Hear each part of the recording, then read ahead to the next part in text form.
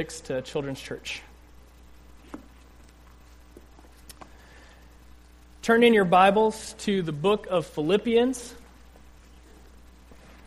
We're going to be in Philippians chapter 3 this morning. If you're using one of the chair Bibles located in front of you, it's going to be on page 981.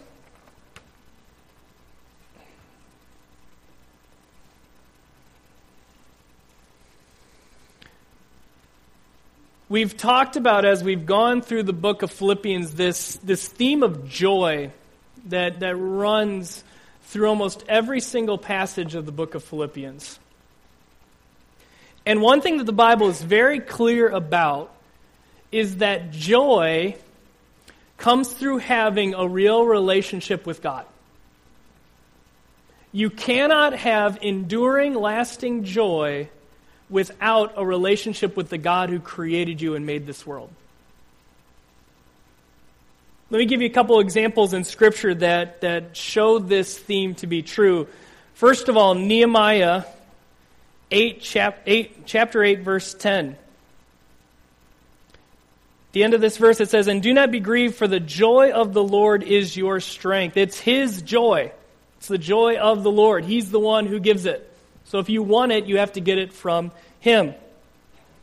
Psalm 149, verse 2 says, "Let Israel be glad in his Maker. Let the children of Zion rejoice in their King." That God, as the God who created everyone. So everyone must get their joy from Him because we are His creation. Isaiah 35:10 says, "And the ransomed of the Lord shall return and come to Zion with singing. Everlasting joy shall be upon their heads. They shall obtain gladness and joy, and sorrow and sighing shall flee away." That God, in saving us through His Son Jesus, offers joy, but it is only through that relationship that we can have joy. And finally, Psalm 64, verse 10, "Let the righteous one rejoice in the Lord and take refuge in Him. Let all the upright in heart exult." That God, as our protector and provider, is a source of joy. And He is the only one who can ultimately provide and protect us. So then the next question is this. If joy is only available through a relationship with Jesus, or through a relationship with God, how can we have a relationship with God? I mean, it's a logical question. If God is the only source of joy, how do we have that relationship by which we can receive joy? Think of it like a bridge. If you want to picture Deception Pass Bridge so you can picture some of the scenery, that's great. Go ahead. So picture Deception Pass, and you need a bridge to get across. This is obvious. You get two choices. One bridge is the one that is currently there, made with steel and concrete and made by professionals. Your other choice is a bridge over Deception Pass made with Legos by toddlers. So the question, and I'm not an engineer, so you'll have to speak to one of our engineers after this about this, but which one is going to work? And obviously, the one with the better material, made by professionals, would work much better than one made with Legos by preschoolers. So here's what the Bible tells us. The bridge that will work, the bridge that will not fail to get you from one side to the other, is Jesus Christ. And I want to show you this morning as we read from Philippians that we can have joy, real, deep, enduring joy, through a relationship with God that comes through faith in Jesus Christ.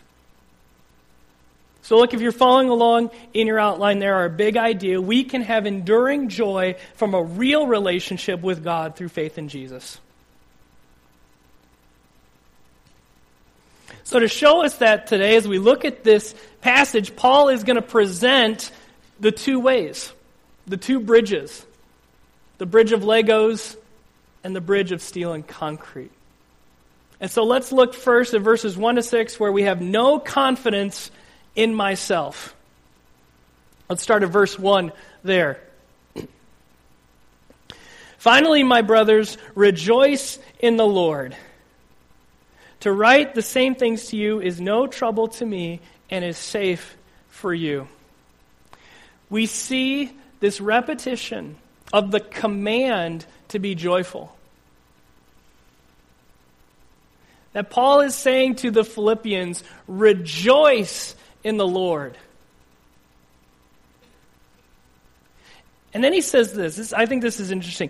To write the same things to you is no trouble to me and is safe for you. Pretty much what he's saying here is, you know what I'm about to say, but you need to hear it again because repetition is the mother of all learning.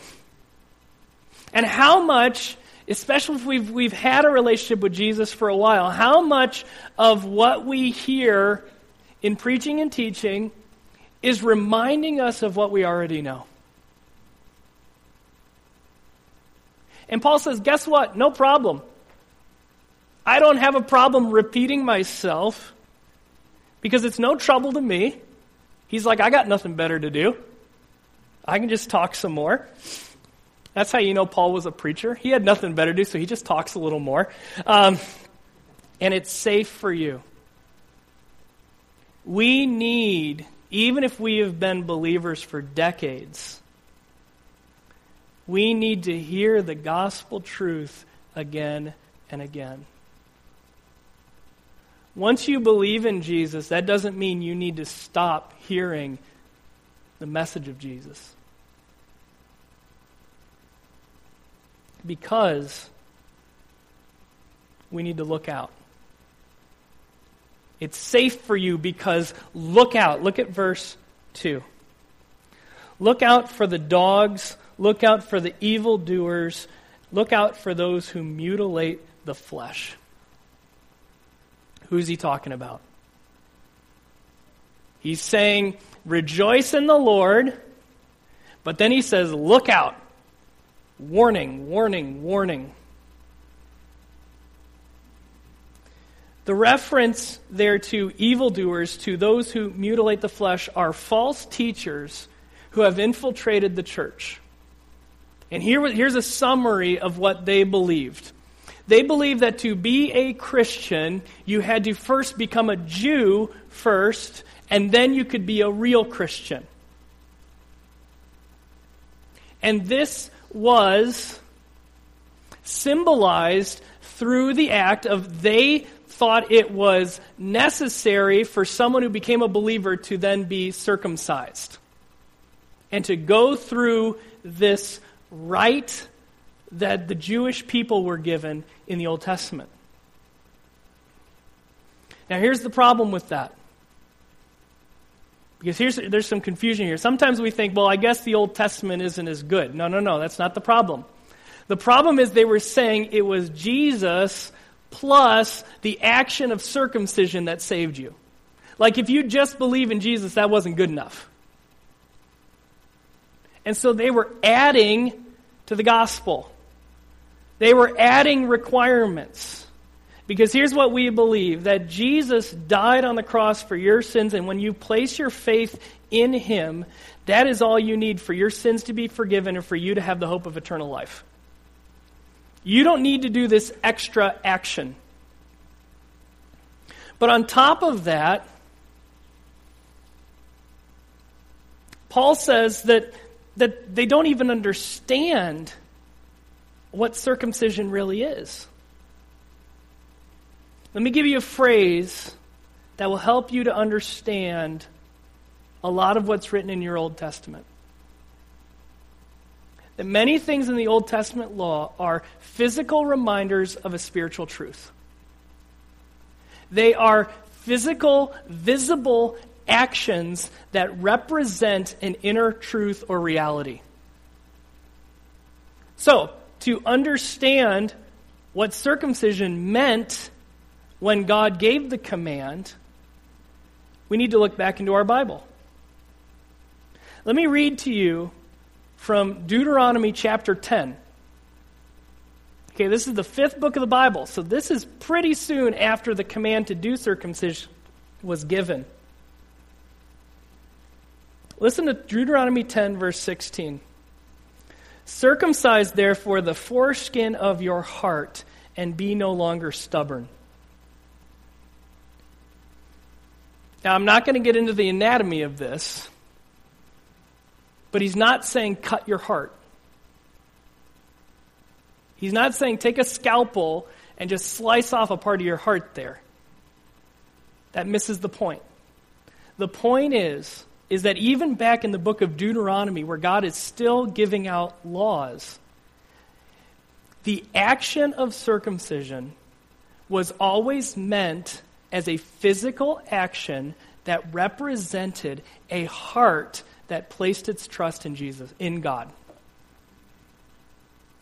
And so my obedience as a Jew was an act of love and faith to the God who created me and saved me. To not understand that, to think that there's something magic about this action, is to merely be a mutilator of the flesh. Look back at verse 2. Look out for those who mutilate the flesh. All they're doing is cutting themselves because they don't get it. They don't get that it's an action that demonstrates faith, not some magical action that saves you. And so all they are injuring themselves. And they're not doing themselves any good. Look at verse 3. For we are the circumcision. We are God's covenant people. Why? Why is Paul and the Philippian church God's covenant people and not these people who are telling them all to get circumcised?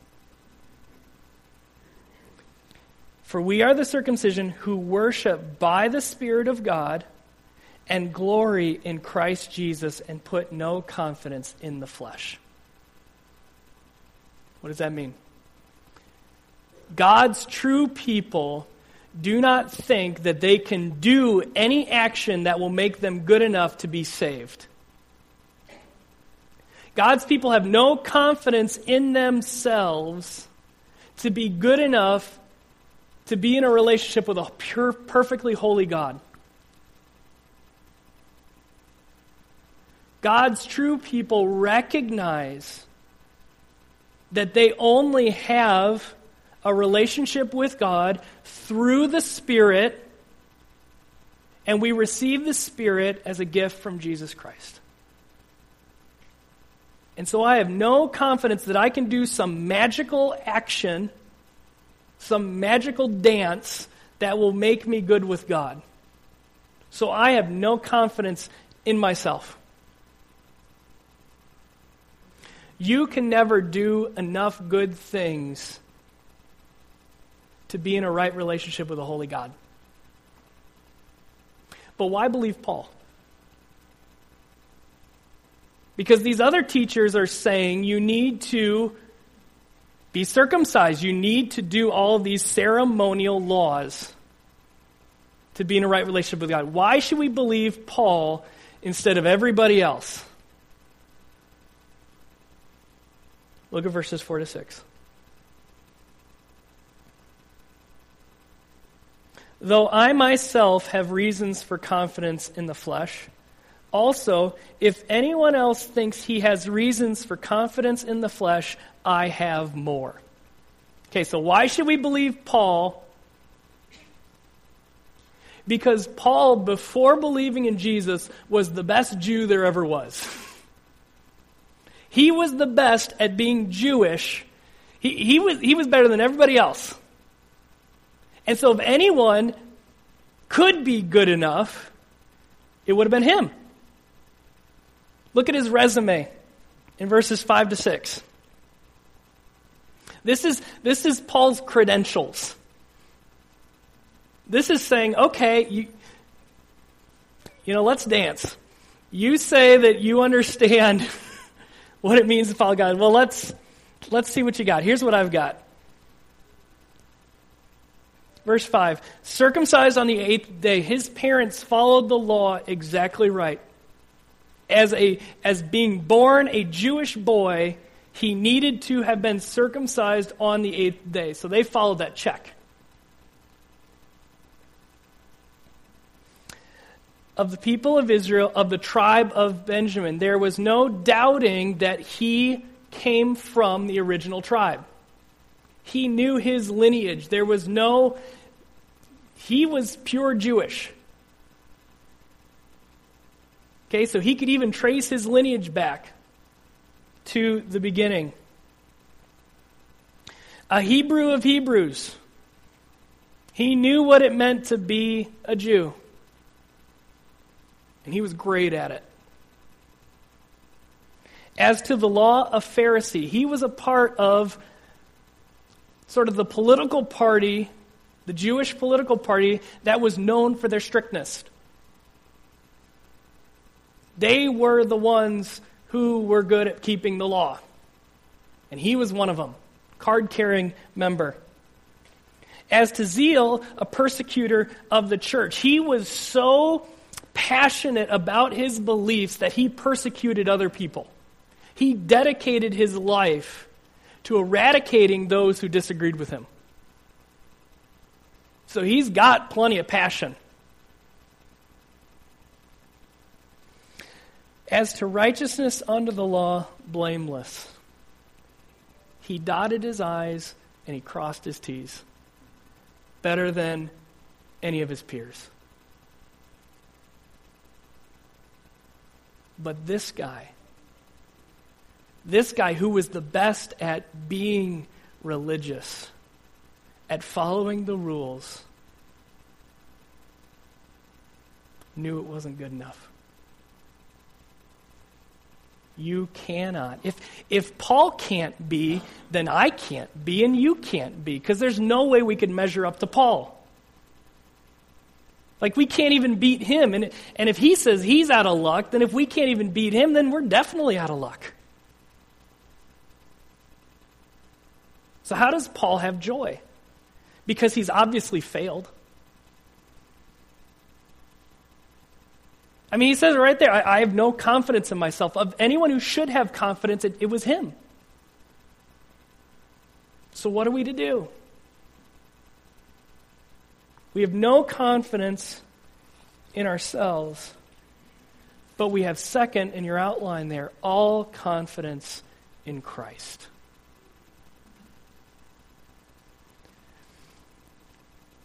You can't be good enough to create joy in your life, but the good news is you don't have to. We have no confidence in ourselves, but all confidence in Christ. Look at verses 7 to 8. But whatever gain I had, okay, referring back to that resume there. Whatever gain I had, whatever status I achieved, whatever honor among my peers I had, I counted as loss for the sake of Christ. Everything I did compared to Jesus is worthless. Indeed, I count everything as loss because of the surpassing worth of knowing Christ Jesus, my Lord. Jesus is so great that everything else looks worthless in comparison. It's comparing the dollar in my pocket to the national debt.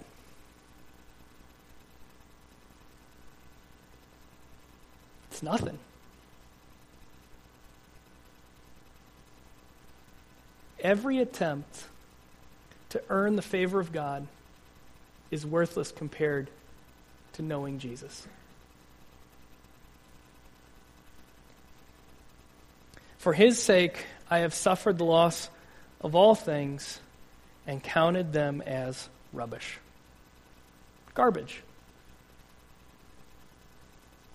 Everything I've done, all the honor I have achieved, all the status I had among my peers is garbage compared to Jesus.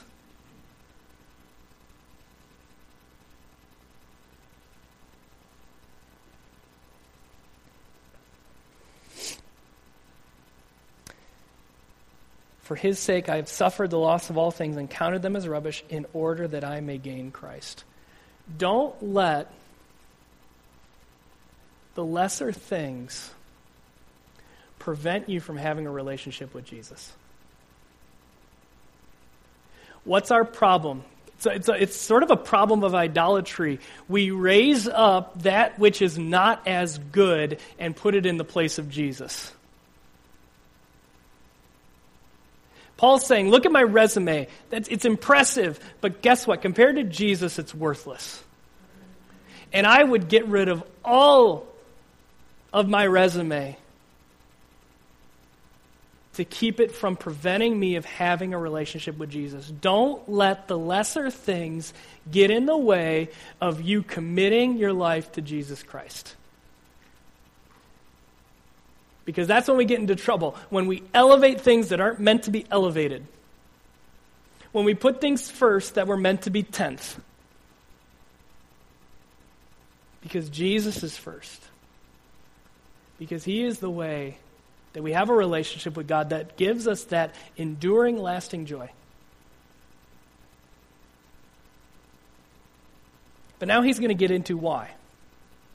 He's saying, look, I view Jesus as so valuable, everything else is garbage. But why?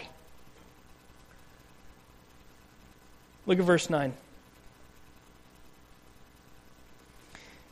And be found in him, not having a righteousness of my own that comes from the law, but that which comes through faith in Christ, the righteousness from God that depends on faith. Why is Jesus worth more than anything else? Because when I place my faith in Jesus, I receive as a gift his righteousness. Why is that important? Because the God of the universe is perfectly holy and righteous. And if you are not righteous, you cannot be in relationship with him. And again, the good news, the reason I can have joy in my relationship with Jesus is I don't have to earn my righteousness. It is a gift from Jesus. And that gift comes not by working enough hours for Jesus. It is a gift from God by faith. It's a free gift. And here's the thing, going back to our bridge thought. It's not going to fail because it's a gift. If my relationship with God was based on how good I am, every time I earned a good point for doing something good, but I'd also have to earn a negative point every time I did something bad. So let's say it was even possible to get to 100%. Well, then I start taking off negative points for every time I did something wrong. And we know our hearts. We know that that is every day.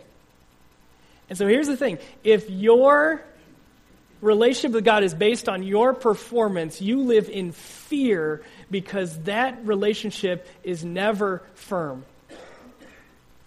Because every time you fail, you lose it. But not so when our relationship with God is based on Jesus. Because he never takes that righteousness away from us. And so you don't have to be afraid that you're going to screw up your relationship with God. Guess what? You already did, first of all. But secondly, Jesus already fixed it, and when Jesus fixes something, it never breaks again. And so, instead of fearing, you can have joy. Because when Jesus gives you righteousness, he never takes it away. And you're no longer on that Lego bridge, but you're driving across steel and concrete. Why else? Why else can we have joy through our relationship with Christ? Look at verse 10. That I may know him and the power of his resurrection, and may share his sufferings, becoming like him in his death. There's a hard verse here. Let's take a little time to talk about it. Let's start at the end. Becoming like him in his death. The Christian life is one of becoming more and more like Jesus. Now, I want you to think for a second why that's a good thing. Jesus lived among us, lived a perfect life, and we are called to model his life and to live like he lived. And if he was perfect, and if he lived life in a certain way, and he was God himself, he would find joy in that. So living like Jesus is living the joyful life.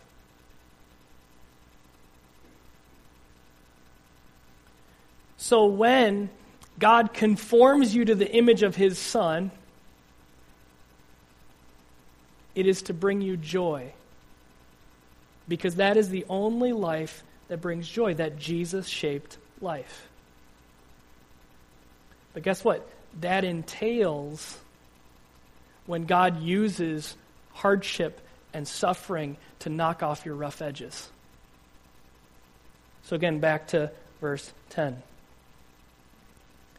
And may share his sufferings, becoming like him in his death. Sometimes God uses the hard times in your life to make you more like Jesus.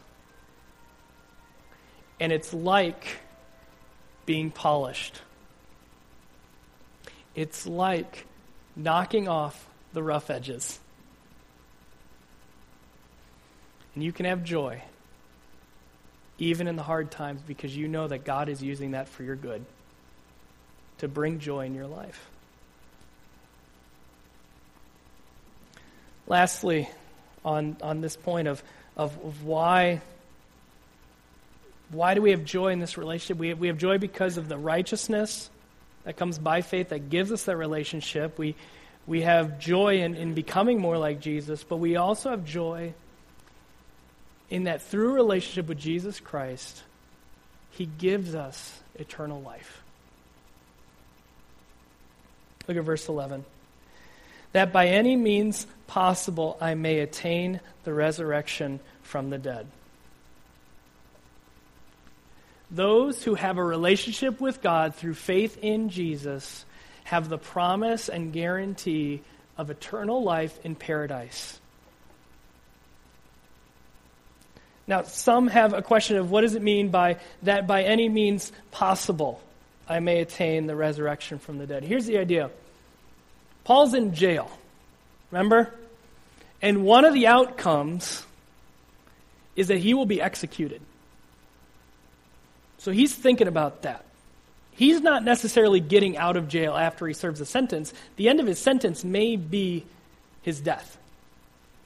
And what he's saying there, by any means possible, what he's saying there is the route to eternal life, I don't know.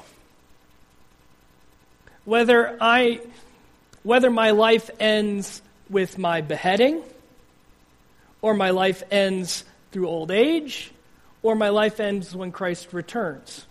Whatever happens, however my life is brought to an end, I have eternal life.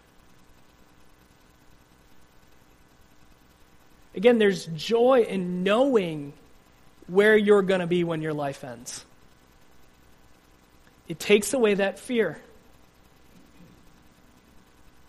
It takes away this doubt, this I have no idea what's going to happen. Well, you do know what's going to happen. When you place your trust in Jesus Christ, when you die, however that happens, you are ushered into eternal life with the God who created you. Guaranteed. And since Jesus gave it to you, no one's going to take that from you. Again, if this was based on performance, and we had to get to a certain level of points with God to get eternal life, it was like sort of the bonus round if you got enough points, we would never know. But when it's a gift from God through faith in Jesus, you know. And when you know, you can have joy. So you might not know how it's going to happen, but you know when it does, that day, you will see your Savior face to face. In a place where there's no more death, no more wickedness, no more sickness. It's all done and eradicated. Joy can only be found through a relationship with Jesus. Joy can only be found when we have that right relationship with God. And what the Bible says is you can have that right relationship with God, and you can have the joy that He has promised when you place your trust in Jesus Christ. When you confess your sins and place your trust in Jesus, you have His righteousness. You have eternal life. And since He has given it to you, no one can take it away. And so no matter if you're in jail like Paul, wondering if you're going to get executed the next day,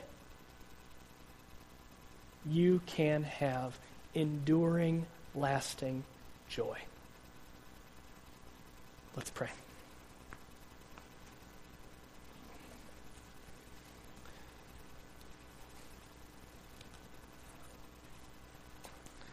Father God, we thank you for your word, which teaches us that we don't need to have confidence in how good we are, but that we can have enduring, lasting joy from a real relationship with the God who created us,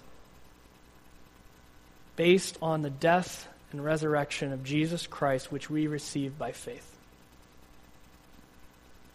God, that we would place all of our confidence in Christ. And that we would know that through Him we are made righteous. That through Him we have the hope of eternal life and the gift of heaven.